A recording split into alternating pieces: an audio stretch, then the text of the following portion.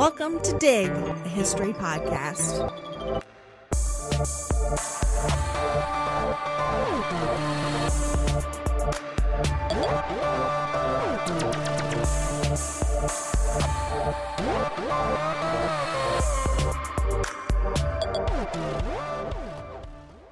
Birth control and abortion are constant flashpoints in contemporary politics, and they're often described as signs of a rapidly changing society. But women have always had ways, though not always quite as effective, to control family size through contraception, and early American women were no exception. Understanding the role that reproductive rights has played in American history provides critical context to today's debates. Have we always had these kinds of debates? How did Americans think about abortion in the late 18th century or the 19th century? So we're here to shed light on some of those questions. I'm Elizabeth. And I'm Marissa. And we are your historians for this episode of Dig.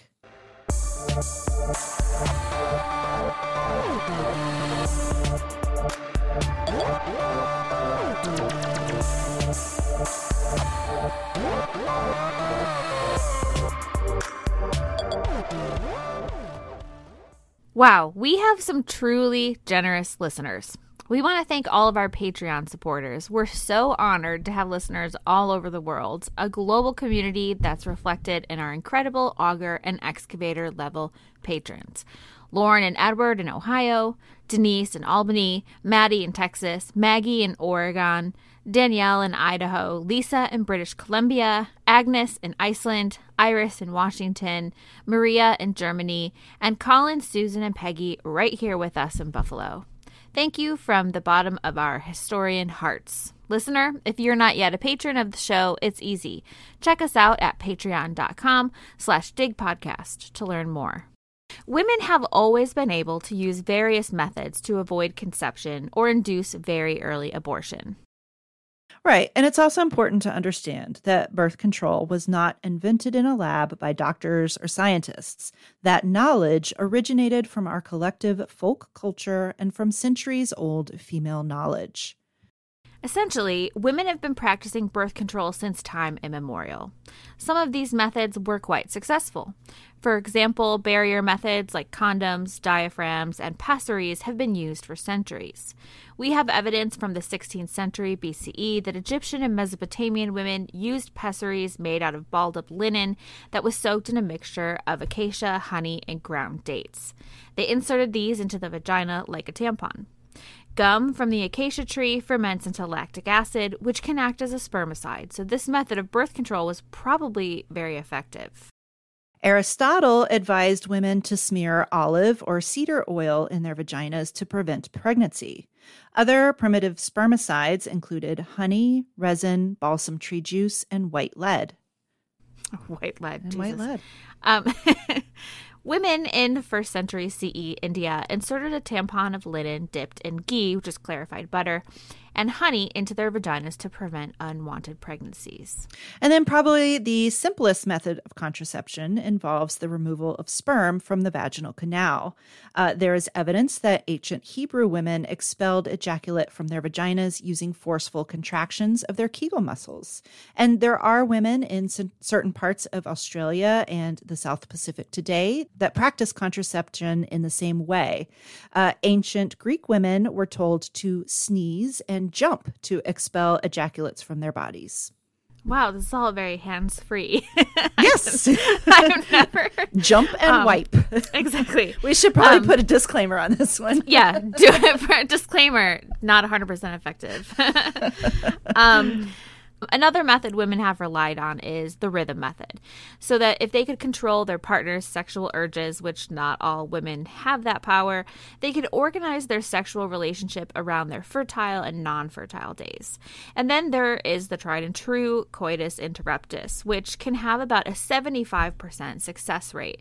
But this also relies on a willing partner and one that has the power to direct his orgasms. Other methods of contraception may not have been as effective. As one may have liked, after the fall of the Roman Empire, European women were advised to wear the testicles of a weasel on their thigh or a weasel's foot around their neck to prevent pregnancy. Weasel testicles? Weasel testicles. So one may ask, was it the magical properties of the weasel testicles or the fact that there were weasel testicles around there? Oh, bits that possibly made sex less attractive. As a deterrent. I don't know. So, obviously there are kind of myriad ways that women have prevented pregnancies, but we're going to turn our focus to North America. Birth rates in British North America were high compared to fertility rates in England, and many took notes of the fecundity of the British colonies. In 1698, colonial Pennsylvania, it was said that, quote, seldom any young married woman but hath a child in her belly or one upon her lap. One 1756 Pennsylvania account marveled at the fruitfulness of the country. And this account said that a Joseph Coburn, quote, had the blessing to have his wife have twins, his cow 2 calves, and his ewe 2 lambs, all in one night. However, birth rates in what would become the United States drastically dropped among white women after the Revolution. A rural woman of free status in North America could expect to have about 8 or 9 children in the mid-18th century. By the early 19th century, that same woman could expect to have about 4 to 6 children. Which is still so many children. That is still a lot of children. To me. So, as the economy moved to a more industrial-based economy, the monetary value of large families decreased.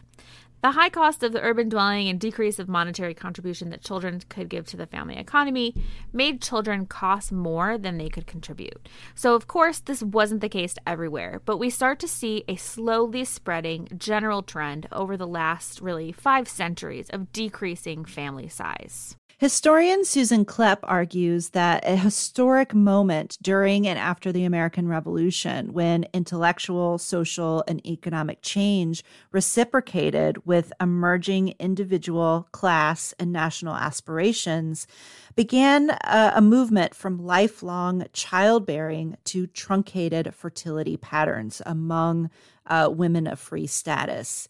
And this trend toward lower birth rates for free white women coincided with a similar fertility transition in post-revolutionary France, leading Klepp to postulate that free white women took the Enlightenment ideals of these two revolutions and literally embodied them, so to speak. Perhaps the most common form of contraception was breastfeeding.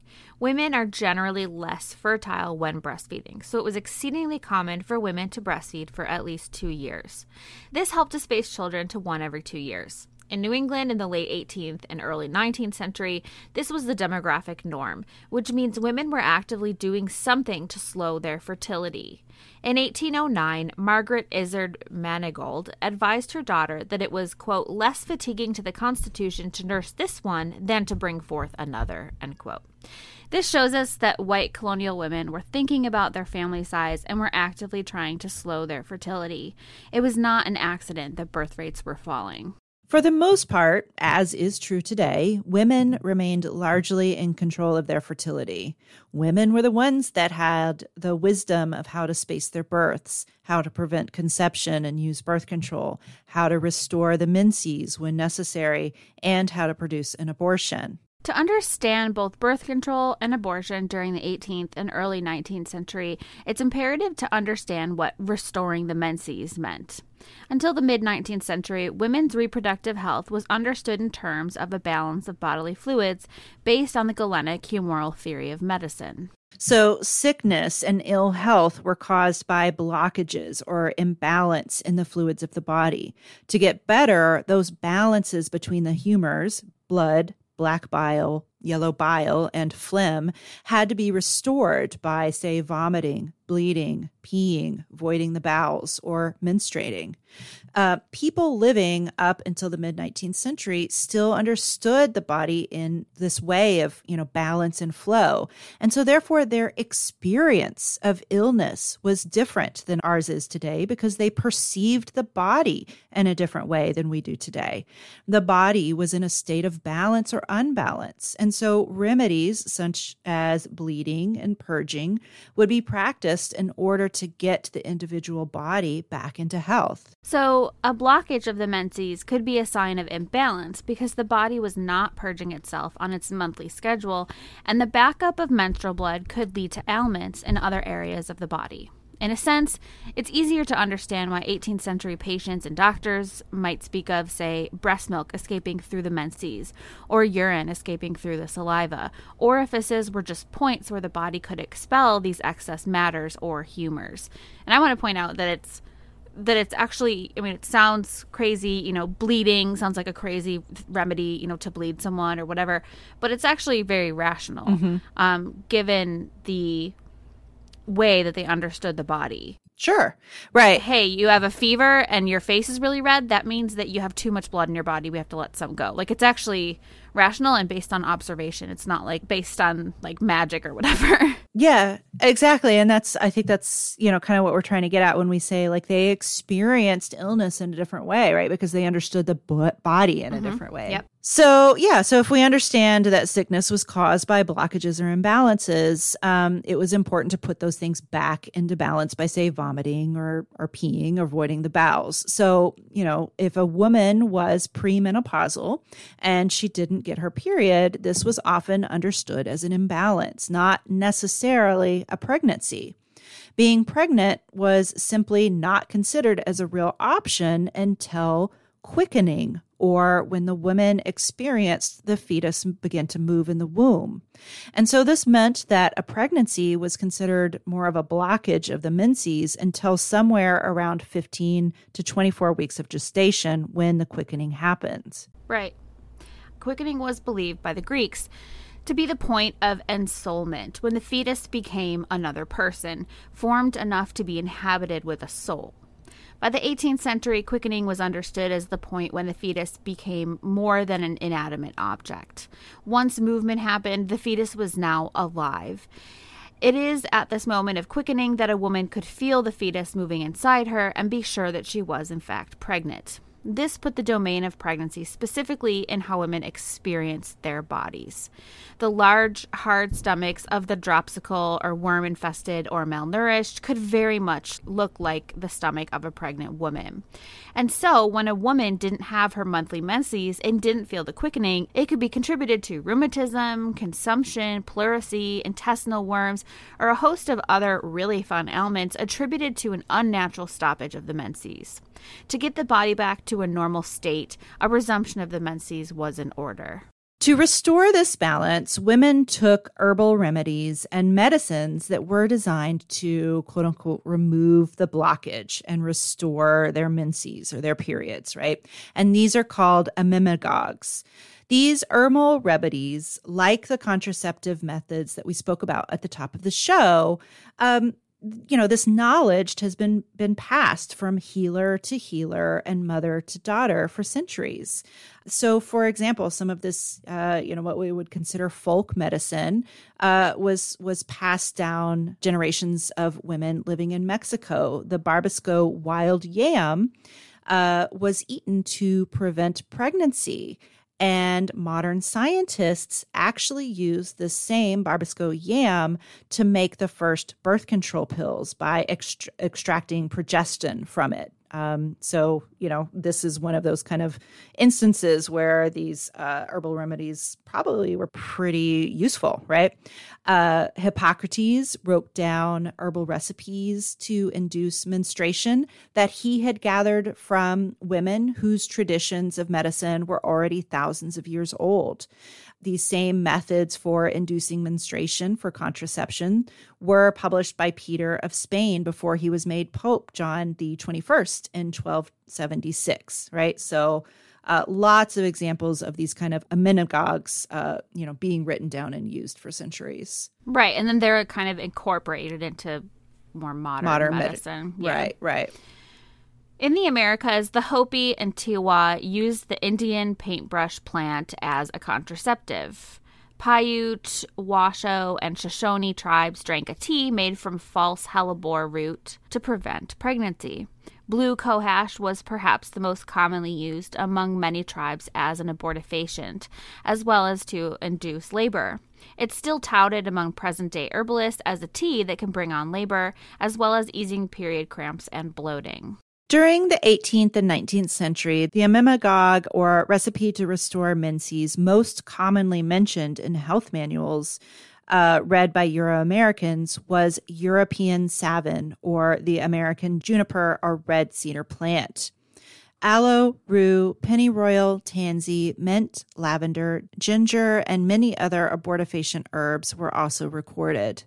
Seneca stake root became a commodity for its emmenagogic benefits and was harvested in the South and shipped to Philadelphia, where it was sold by Benjamin Franklin and others in the 1740s.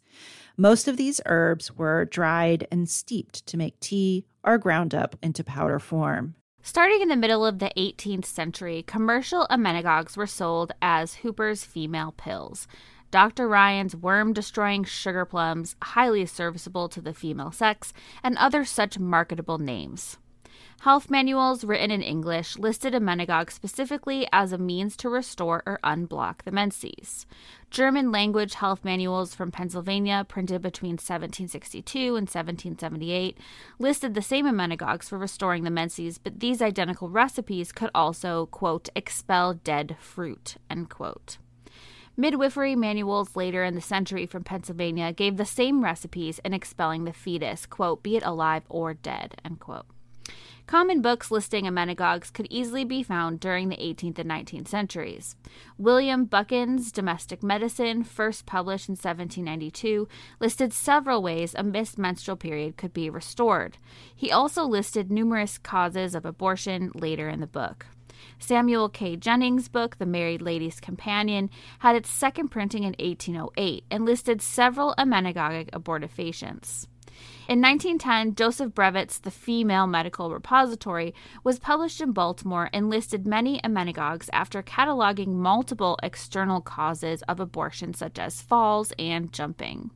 He added an asterisk and a footnote in the American edition, deploring the, quote, horrid depravity of human weakness to procure abortion by these means, end quote. And the fact that he had to make this aside stresses the fact that women were using these means in these books to induce abortion. Right, he wouldn't be complaining about that if it wasn't happening. Right. So we learn a lot about early American ideas about abortion from printed books and pamphlets and the advertisements for these abortifacients. And we also glean a lot of information about early birth control and abortion from early court records. The 1745 Connecticut case of Rex v. Hallowell provides a rare and well-documented look at abortion in New England.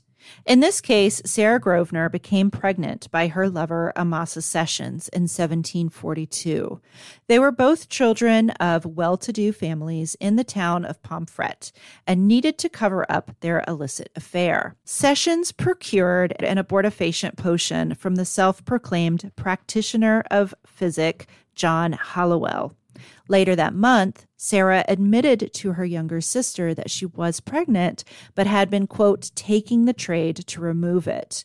The trade was a commonly used word for an abortifacient in New England, and the fact that Sarah and her sister understood what this word meant sheds light on the commonality of abortion in this era. After taking multiple doses of the potion, Sarah believed that she was still pregnant and did not want to take more as she, quote, thought it an evil. John Hallowell convinced her that she would die if she did not restore her natural balance of humors and that the fetus was most certainly dead. So she agreed to let Hallowell deliver her, but told him to stop if he detected any signs of life in the fetus, i.e. she's letting him kind of get in there and operate on her. Yeah, like induce a birth, like a partial birth. Yeah, okay. Yeah, like to go ahead and like get out whatever is in her, essentially. Yeah. So we'll just pause for a second here and point out it's 1742, so mid-18th century. We see in this court record ideas of quickening changing. Sarah is trying to return her menses, but she had an inclination that she's pregnant, but she hasn't felt the quickening yet, nor has she passed any, quote, fruit. But she still asks Hallowell to stop if he detects any life. Right. So there's a lot going on there. It seems like she believes that she is pregnant, even though she hasn't felt the quickening, but she still needs to restore, quote unquote, restore her menses. Right. And so I think it's really interesting that it's actually Hallowell saying you're going to get sick. So he either is generally concerned about her health, assuming that the quote unquote fruit, i.e. the fetus, is still in her womb and needs to come out, or she's going to get sick, right? In modern words, she's going to get a nasty infection and she needs a D&C, or, he basically wants to get rid of this problem like ASAP, right? Right. And so like this tells us that the idea of restoring the menses was sometimes probably like tongue in cheek. Like people were like, "Oh yeah, restoring the menses," like wink. Right. It's like it's an indication that this idea of quickening is changing. Right. That understanding that quickening is not necessarily the point of pregnancy, but yet I still need to restore my menses. Mm-hmm. Yeah. Court testimony by Sarah's sister, Zerphia Grosvenor, states that Hallowell took an instrument from his bag and inserted it inside Sarah. The record is unclear on what type of instrument he used. The curette, a metal instrument used to induce abortion, was invented in France in 1723. It is possible that Hallowell used a curette in this instance, but he also could have used any number of implements, such as a sharpened piece of slippery elm.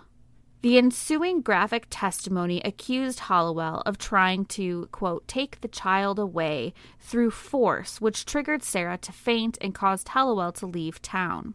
2 days later, Sarah delivered a stillborn infant. 10 days later, Sarah became sick with convulsions and fever and died shortly thereafter. 2.5 years after Sarah's death, rumors began to spread about a murderous abortion, which piqued the interest of 2 county magistrates who brought the case of Sarah Grosvenor's death to trial. There were no statute laws on abortion in either America or England at the time, and so the charges were brought because of Sarah's death, not necessarily the abortion. If Sarah hadn't died, no one would have been any the wiser. The trial initially went forward, charging all parties in the murder of Sarah, but failed on technical grounds. In a separate trial in 1747, John Hallowell was convicted of the, quote, high-handed misdemeanor of attempting to destroy both Sarah's health and the fruit of her womb. Hallowell was sentenced to 29 lashes and 2 hours of public humiliation at the town gallows. Rex v. Hallowell allows us to explore the use of abortifacients. This case does not explicitly say what kind of physic or potion Sarah took, just that it was in powder form. And so it's evident from the court documents that the individual involved with the case were familiar with abortifacients, even if they were unsure of how to make them. Mm-hmm. In another court case in 1812, the Massachusetts Supreme Court ruled in Commonwealth v. Bangs that an abortion before quickening was not a crime. In this case, Isaiah Bangs prepared and administered an abortifacient potion to a woman. He was freed by the justices because it could not be proven, quote, that the woman was quick with child at the time, end quote. Quickening was part of the woman's understanding of her own body. There was no pregnancy there because the woman had not experienced the quickening or movement of the fetus. However, the precedent set by Commonwealth v. Bangs began to be challenged throughout the 19th century as lawmakers began to make the sale of abortifacients illegal. However, women continued to grow their own herbs like pennyroyal, tansy, and rue and concoct their own remedies, passing that knowledge through chains of interconnected women. Additionally, home remedies to, quote, cleanse the womb and restore the menses were commonly printed in home health manuals. Massachusetts Dr. Charles Knowlton advised women to douche with a syringe filled with a solution of alum and infusions of oak, hemlock bark, or raspberry leaf after intercourse in his 1832 manual, The Fruits of Philosophy, or The Private Companion of Young Married People. Dr. Frederick Hollis's book, The Marriage Guide, printed continuously from 1850 to 1875, touted the benefits of douching after intercourse. I love me some Dr. Frederick Hollis. I learned about him in my history of sex class. Oh, yeah? Yeah. He was like a sex educator, and he traveled around the country educating people about their own sexuality and their own bodies. About their own bodies. Yeah. So he was caught up in an obscenity trial because he, the Comstocks of the world couldn't handle it. Of course. But how dare people know what their naughty bits look like and do? I know. Enslaved women also had contraceptive knowledge, but were under increased pressure to not use them because babies benefited their masters by increasing their wealth. Masters were constantly concerned that their slave women were using methods to stop pregnancies. However, some enslaved women were able to control their fertility on their own terms. Historian Deborah Gray White chronicled how several women whose masters deemed them infertile went on to have multiple children after emancipation. Historian Deirdre Cooper Owen cites the example of an enslaved woman who assured her master's doctor that the baby she'd recently given birth to was a planned pregnancy, and she had decided it would be her final one. Scholar Lise Perrin has found that formerly enslaved people spoke often about the use of cotton root as a contraceptive.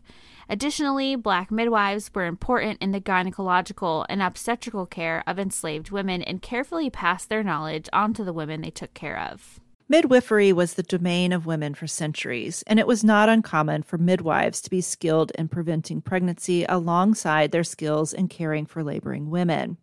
However, during the 19th century, the medical profession was becoming progressively specialized and self-regulated.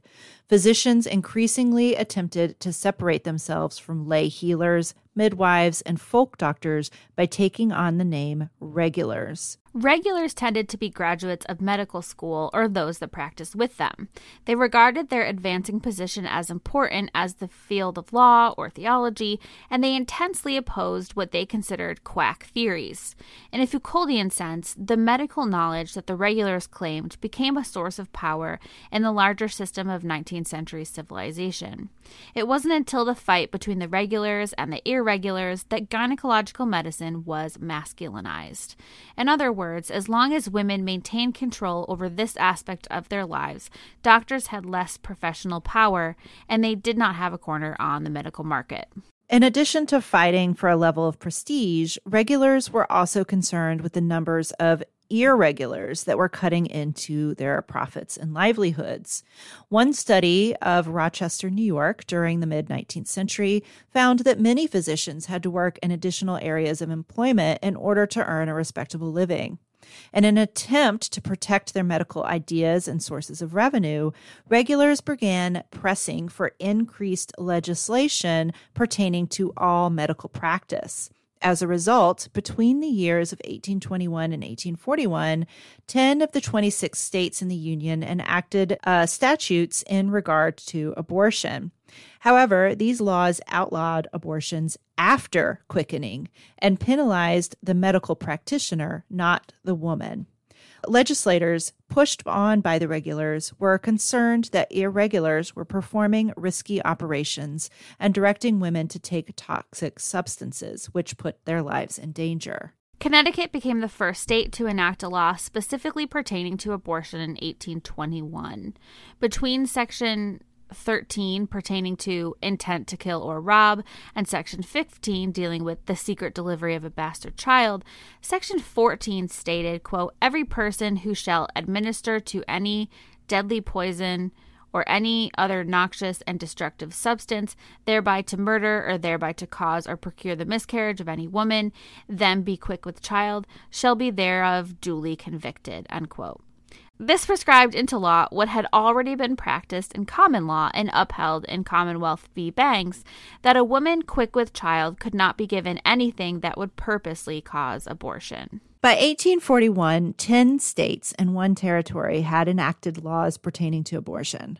5 states explicitly stated abortion was illegal after quickening. The other 5 stated abortion was illegal at any time during pregnancy. In reality, the laws were unenforceable as there were no pregnancy tests at that time. 4 of the 10 states listed their abortion laws under poisoning. Every abortion law during this period was enacted within larger omnibus crime and punishment bills. These were essentially large revisions of criminal code that had a lot of alterations to current laws, right? And there was no major coverage of the enactment of these laws and revisions in either the popular press or the religious press during this time. So they were kind of just like lumped in with a bunch of other kind of major overhauls in these crime bills. Yeah, no, that makes sense. And it's weird because I feel like nowadays any law having anything to do with abortion is like front page news, and it's like done on purpose, and it's like the years of planning. And so this is more of a sort of quiet changing of these statutes, sort of. Yeah, it's not until after Roe v. Wade that it becomes kind of, I mean, well, as I'll get into a little bit of how it does kind of enter the news, so to speak, but it's not until after 1973 that our current world of abortion really comes into play, as far as it being a media sensation. Beginning in the 1840s, there was a perceived surge in the volume of abortions being performed in the United States. Historian James C. Moore estimates 1 abortion for every 5 or 6 live births occurred during this time. One reason was the increasing commercialization and advertisement of abortifacients in popular papers and magazines. However, it's really impossible to know if, in fact, more abortions were being performed or just if more people were paying attention. The infamous Madame Restell began her abortion business in New York during the 1830s. She was arrested for the first time in 1841, and New York papers printed her name and occupation, actually giving her great publicity. By the 1840s, Madame Restell's abortion practice had branches in New York, Boston, and Philadelphia. Street peddlers would sell her abortifacient pills throughout neighborhoods, and they were available by mail order as well. But by no means was Madame Restell alone. A quick look through most any paper in the 1840s would show multiple advertisements for abortion providers and abortifacients. Dr. Peter's French renovating pills were sold as a, quote, blessing to mothers. And although very mild and prompt in their operations, pregnant females should not use them as they invariably produce a miscarriage, end quote, i.e., hey, this is what you use to do this. So it's like they were advertised not explicitly as like abortion pills, but, as something that can help you get your period. And hey, don't use it for this because this is what it will do, kind of thing. Right. Tongue in cheek. Wink, wink. Wink, wink. Mm-hmm. Yeah.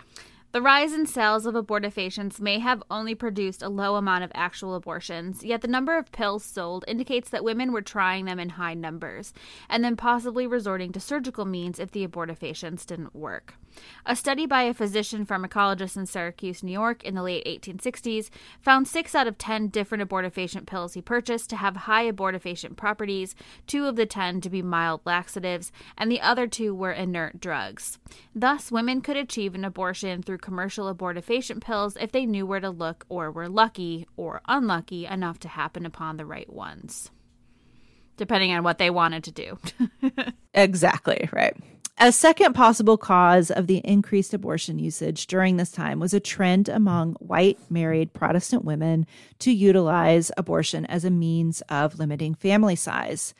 The white Protestant American family had been decreasing in size since the Revolution, and in the 1840s saw an upsurge in deliberate family planning by middle-class women.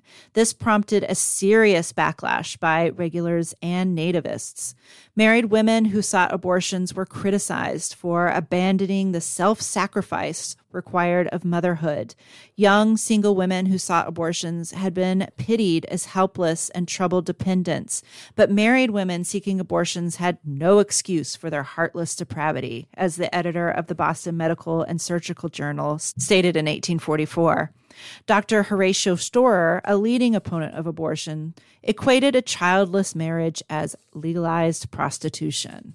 I mean, well, kind of, but yeah, kind of. It kind of is. And it's funny because that's what like a lot of like, you know, precursors of the feminist movement were also saying. Right. He's like accidentally correct.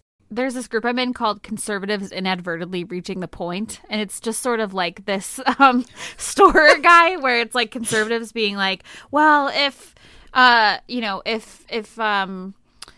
Burger King workers can make $15 an hour, shouldn't nurses make that much? And people are like, yeah, correct. Yeah, correct. Yeah.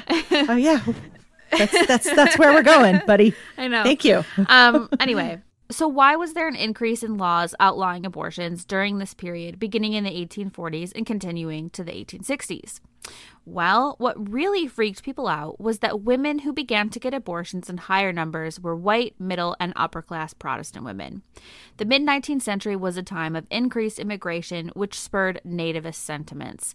As native-born Protestant birth rates were declining, Catholic immigrant population numbers were on the rise.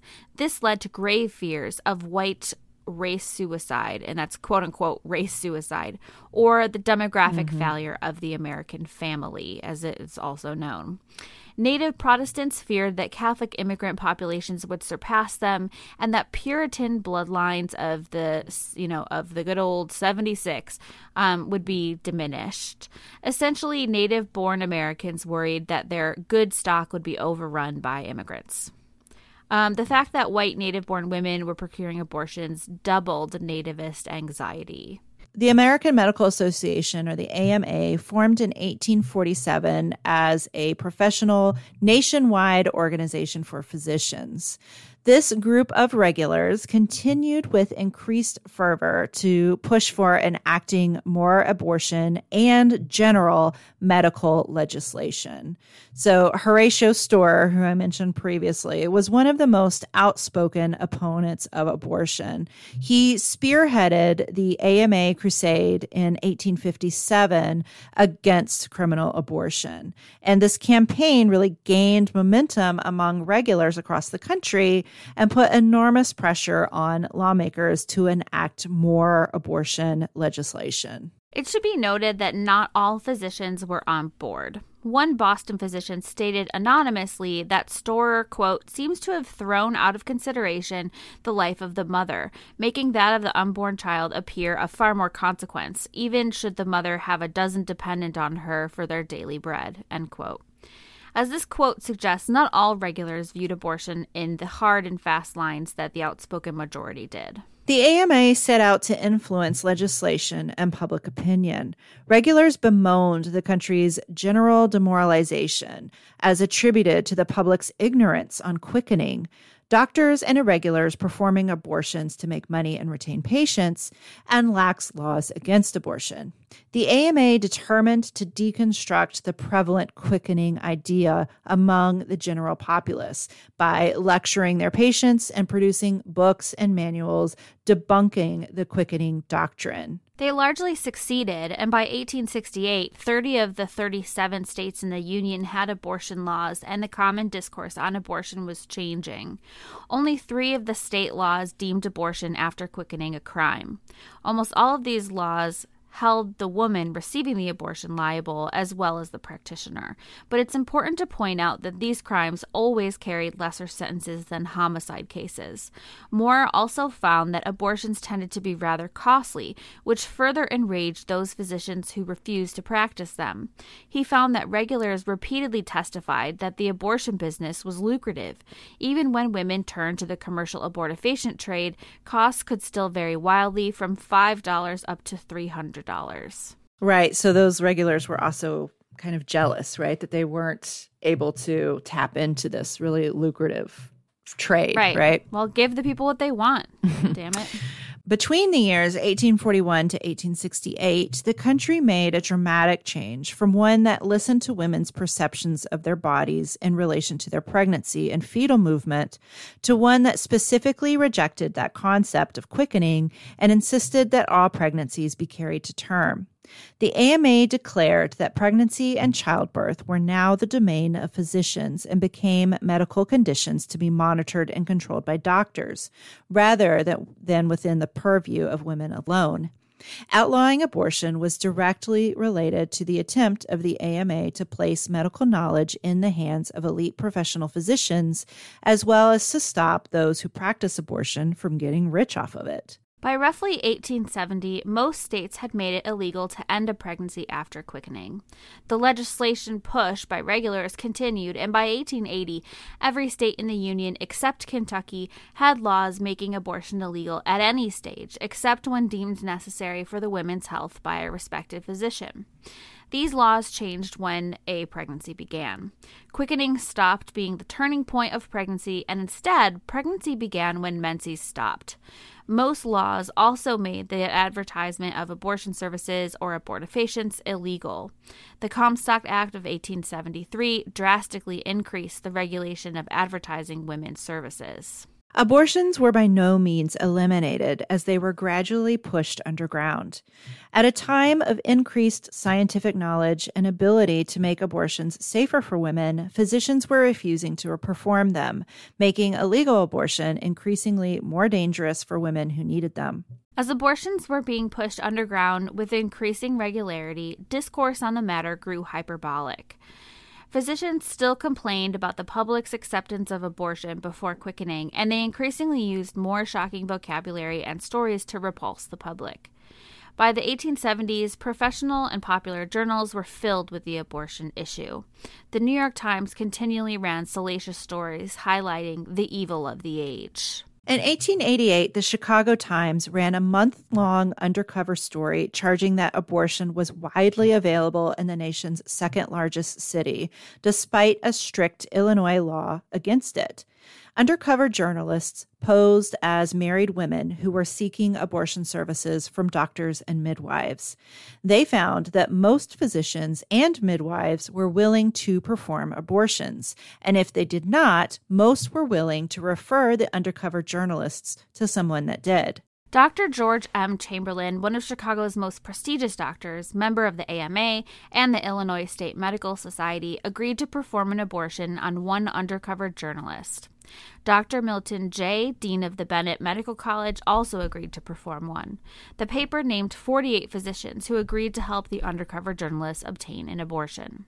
34 agreed to do it themselves, 12 referred her to another doctor who would perform an abortion, 1 referred her to a midwife, and 1 sold her abortifacient pills and sent her to another doctor. 32 of the 48 doctors were regulars, several belonging to the AMA. Many others belonged to the local medical society. So overall, the story highlighted that, quote unquote, respectable physicians with close ties to respectable ladies were frequently performing abortions. The undercover journalist commented on her surprise that it was, quote, married society women more than poor shop girls and immigrants who were procuring abortions. But this also shows the conflicting relationship that many regulars had with abortion. And despite the AMA rhetoric, these physicians treated abortion as a medical procedure in agreement with their Hippocratic oath. Middle and upper class women had access to private doctors who relied on them for payment. Plus, women were normally the access to the rest of the family. If a private doctor wanted to be a physician to the family, he needed to give the mother the care that she might be asking for. And often, physicians agreed that careful family planning helped their patrons to lead healthier and longer lives. The Chicago Exposé also went into working-class neighborhoods where most obstetrics were performed by midwives. There, the journalists also found abortion was accessible. The paper published the names of 16 midwives who agreed to perform an abortion or who would refer the undercover journalist to somebody that would. Some of the midwives that refused offered instead to keep the undercover journalist posing as a pregnant woman with them until she delivered, and then would help her in finding a foundling house for the baby after it was born. Regardless of the fact that both working class and middle upper class women were all using abortions, midwives who catered to a largely working class, immigrant, and Black clientele came under strict scrutiny from regulars. In their further push to masculinize obstetrics and gynecology, Chicago specialists in obstetrics won increased state supervision over midwives in 1896, 1908, and 1915, largely by identifying midwives as abortionists. Yet a 1917 study at the Washington University Dispensary in St. Louis found that physicians and midwives attributed in equal amounts to the illegal abortions that they tracked. In a New York study of 111 convictions for illegal abortions between 1925 and 1950, investigators found that midwives were responsible for 22.5% of the cases and physicians for 27.9%. So although these numbers do not give definitive results for rural and urban populations, it's a pretty good indication that abortions were being performed by both doctors and midwives in equal numbers. Most of the available numbers on abortion are from deaths in criminal cases or from hospitals admitting women with complications from illegal abortions. It's unknown how many abortions were executed safely and without comment. Most discourse on abortion happen in private spaces, between families, and among networks of females. Records of the earliest European and American birth control clinics of the early 20th century show that a majority of the patients who visited those clinics for the first time had actually previously used contraception. So even though some doctors and politicians railed against family planning, women were doing it anyway. For example, in 1907, President Theodore Roosevelt expressed the feeling of the times when he said that a white Protestant woman who avoided pregnancy was, quote, a criminal against the race.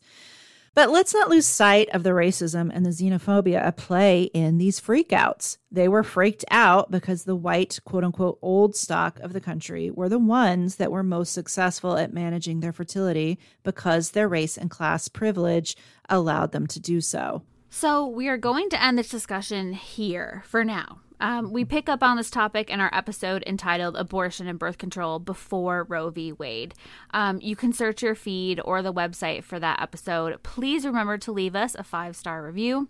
You can also become a patron of the show at patreon.com/digpodcast for as little as $1 a month.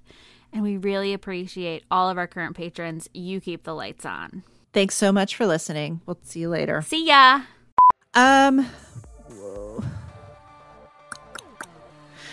Yeah, I know. I got 2 cats scratching the door. I was wondering what that sound was. Masculinized obstetrics and yellow bile to induce menstruation. After taking multiple doses, that's a good one. I think I'm done. This law, thus prescribed into law.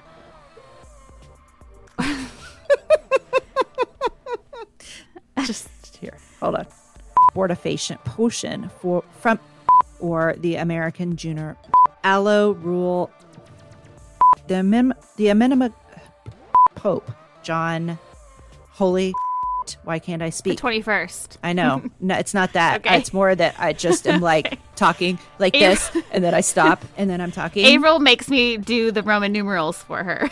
Oh yeah, no, that wasn't it. It was more I just was pissed that this whole paragraph is a mess. I'm gonna start it over. Okay.